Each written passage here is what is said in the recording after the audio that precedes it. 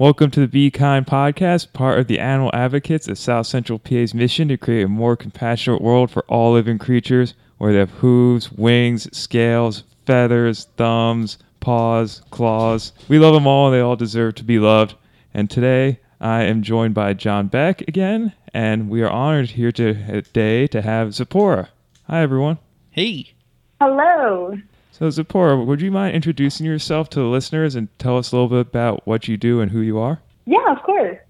So my name is Tzipporah Goins, and I'm 17 years old, and I am originally from Baltimore, but I've lived in New York for around 10 years. And I go to Logos Academy. It's a Christian, Christ-centered school downtown. And I'm an upcoming senior, and I've been vegan for about 3 years this August. So I'm really excited about that. 3 years. We're going to have a little celebration.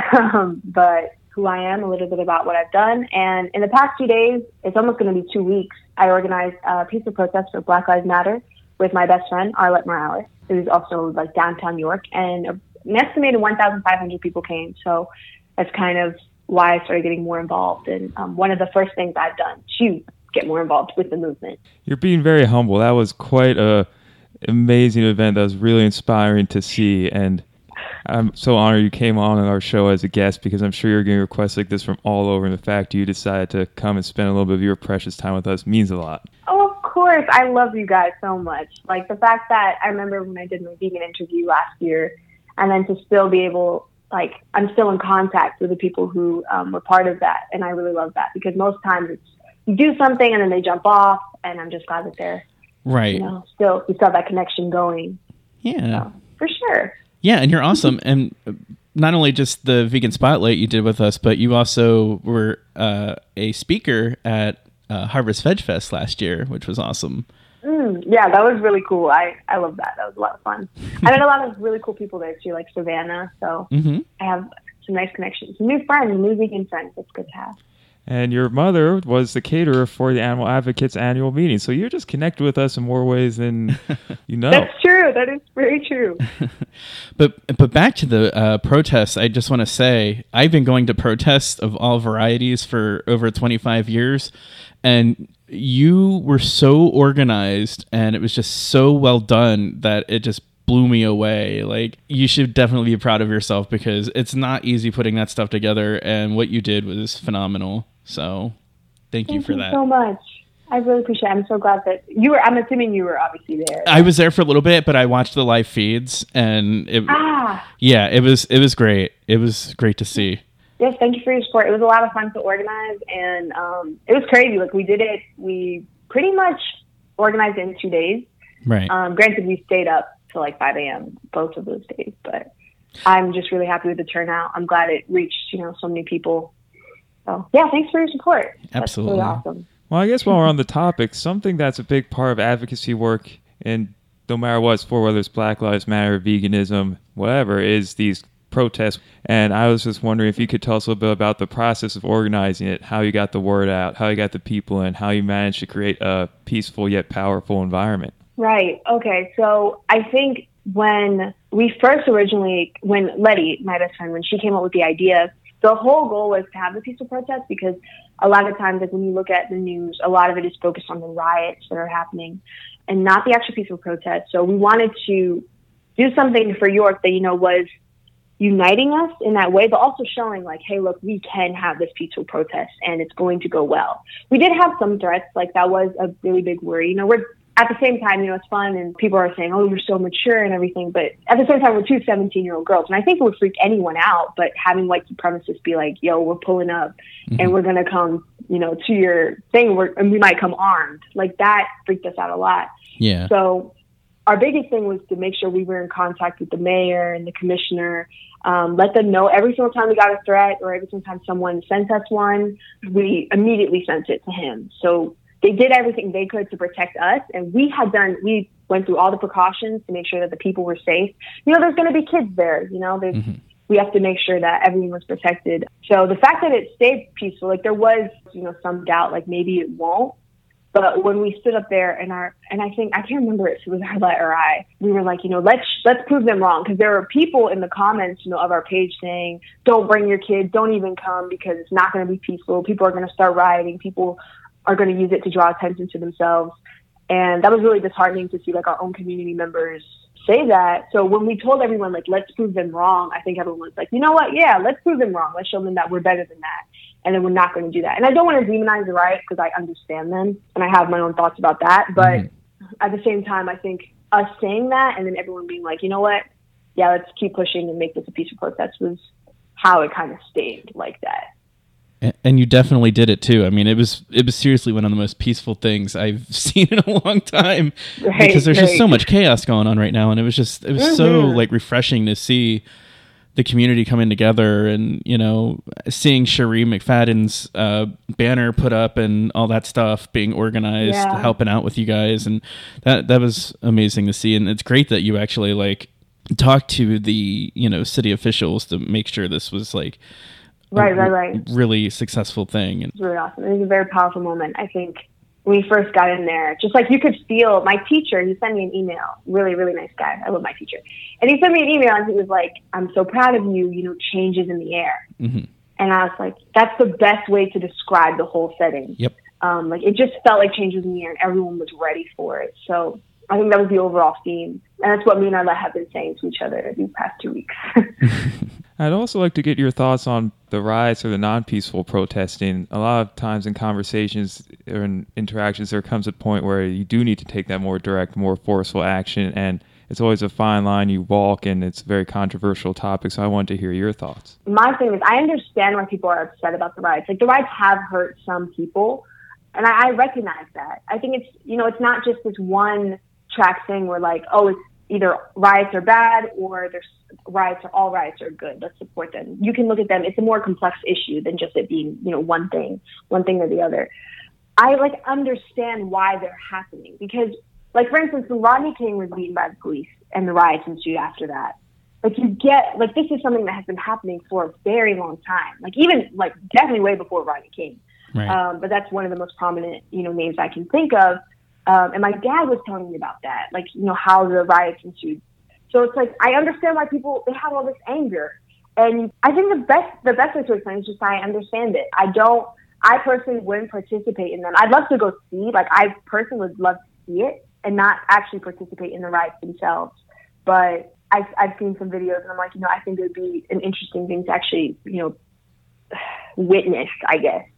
But I understand the anger and I understand the frustration. And I watched Dave Chappelle's special last night, and I love Dave Chappelle.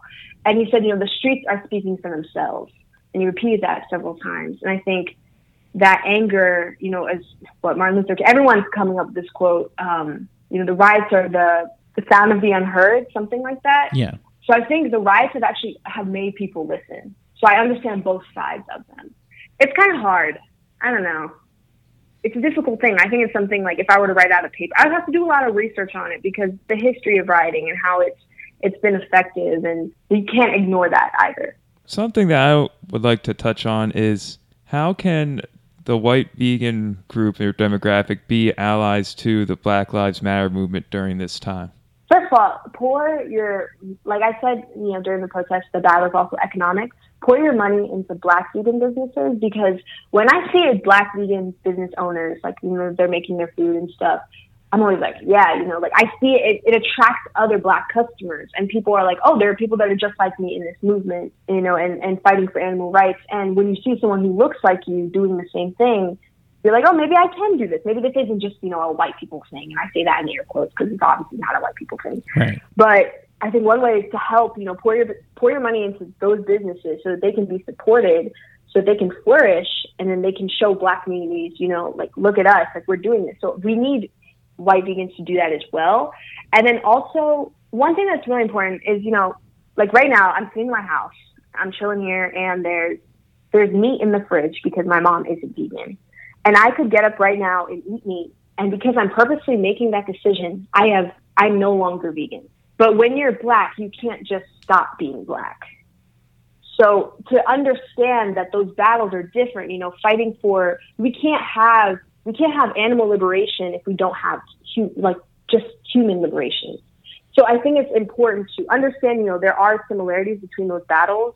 But when you say things like, when you compare those movements in the same way, like, you have to understand the distinction between the two. Like, these are Black lives that we're talking about. and keep the same energy for both fights.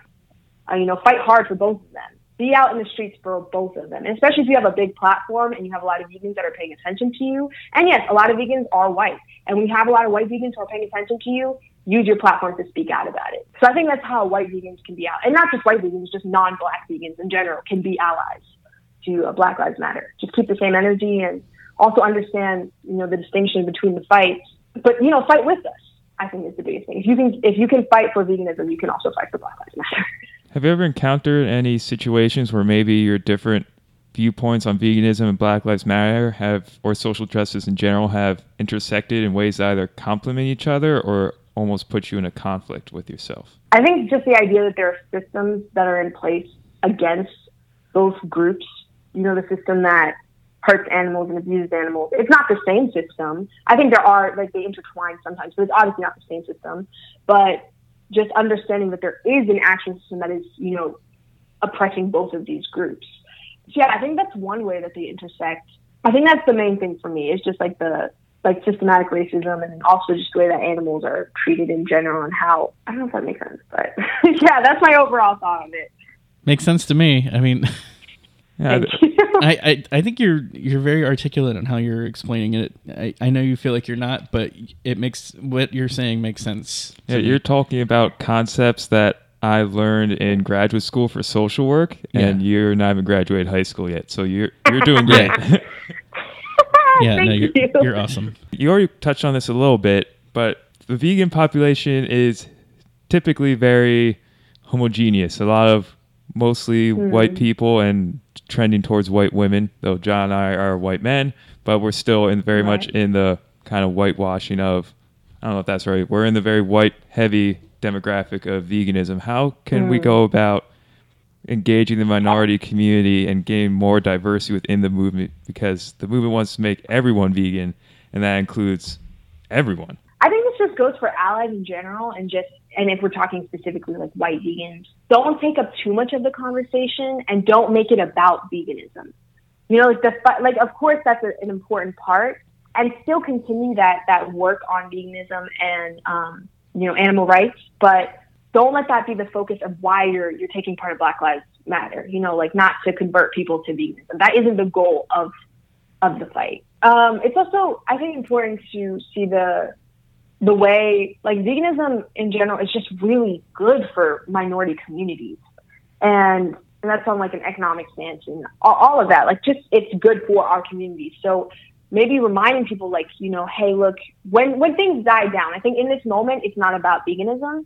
When things die down, you're here are some solutions. Maybe this might help. Giving those resources that might relate to veganism are helpful too. I think those are great ideas. And I just thought of something. We skipped my favorite question, the stereotypical "what's your vegan journey" question. Love that question. My vegan journey. So my brother, he's vegetarian now, but he was really interested in veganism. I think when we were young, we had actually met some crazy vegans in Malaysia. I'm sure they were also drunk, so I'm not going to be too mad at them. But I remember thinking, wow, vegans are crazy. I could never. But then when we got home and we were researching it, and I eventually became pescatarian, and then I became vegetarian. I went back and forth between that, and then there was one period where I was eating chicken wings every other day, but still calling myself pescatarian. It really didn't make sense. I was 13, so Right. But there was one summer where we worked. It's like a youth advocate program. It's called Tribal Corps, and there was this lady there. Her name is Miss Sonia, and she was like, you know what, guys, watch What the Health. I'm gonna, it's really interesting. And me and Raul were like, you know what, bet we're gonna watch it. We were watching, and I was like, yo, this is crazy. And I was already vegetarian at this point, and people already thought I was a little weird. But we thought, let's just slowly make the transition. And it was crazy. I remember I didn't eat meat, or I didn't eat any dairy or anything, any animal products for 2 days. And then there was cheese pizza, and I broke it. And I was like, okay, I'm gonna have cheese pizza. And I got sick. I got so sick. And it was only a 2-day period. So after that, it just kind of became, you know what? I don't really want it. I don't really want to eat it. And my skin started clearing up. I just felt healthier. So I stuck with it. And honestly, it's empowering to be able to say, I'm vegan. And there's a plate of chicken. I'm not going to deny that chicken smells good, but when I first of all, I know where it comes from. Right. I also see the chicken as like an actual animal, like it's an animal. Like that's what I see. Like I think a lot of people are like, oh, it's just meat. I already have the product here, so I'm not going to focus on where it came from. I don't know. Like for some reason, every time I see meat, I literally think of the animal itself. Like I can see the animal itself. It's kind of weird. I do that too. So really, I think that's a common thing. It's really empowering for me to be able to say, you know what? No, I don't want any of that. And when I make that decision, when you make that decision like 15 times, it gets easier every single time. Yeah. So yeah, that's why I'm still vegan, because people are asking like, are you ever going to stop? And honestly, no. Like I'm in too deep. I love it too much. So absolutely not. I love those ideas. There's actually a cartoon in the paper today of this guy visiting a farm sanctuary, looking at a pig and a cow and a chicken. And then the last frame was him working at a butcher stand with his head down crying. So that was very topical. Yeah, for sure. I think, and to get back to the whole Black Lives Matter thing and how that intertwines with veganism, is they're just both abuses of power. Like that's the overlaying, that's the overlaying theme of both of those things. So that's why I say keep the same energy for both of them. Like I've seen videos where vegans are storming into farms and they're messing that shit up. Like they really are going heavy. And I think, and then I see some of the same vegans like, the riots are crazy, but it's like, you have to keep the same energy for both of them. So I definitely think it's important for vegans to stand with us. And the vegans are intense. They know their stuff. We know our shit. You know what I mean? Like we know all our facts because people are constantly questioning us. So when you attain that same knowledge for Black Lives Matter, then you can answer those questions off the bat, just like veganism. So it's just as important. And I hope that more vegans start to show up. If someone listening to this podcast wants to help out the Black Lives Matter movement, whether they're vegan, vegetarian, pescatarian, or whatever, what's something they can do today to help that movement and make sure those voices get heard? Yes. Okay. Great question. So, first of all, petitions are sometimes, you have to be 18, and I don't really know how they check that information, but I found some really great petitions where you don't have to be 18, just in case there are any vegans who are under that age. But literally the first thing you could do is just sign some petitions. And a lot of them have already been signed by like millions of people for George Floyd, and they've already passed, so you don't have to sign those. And I love seeing that. I love seeing we don't need any more signatures.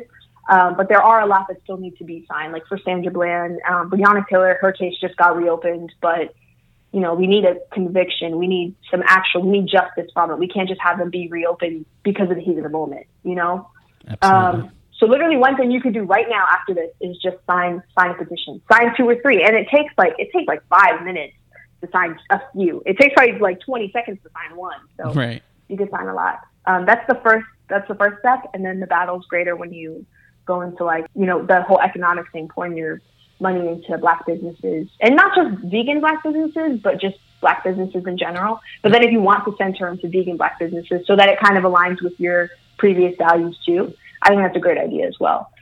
Those are some things you can start doing, and then it just progresses over time, like the magnitude of how much you can do, I think.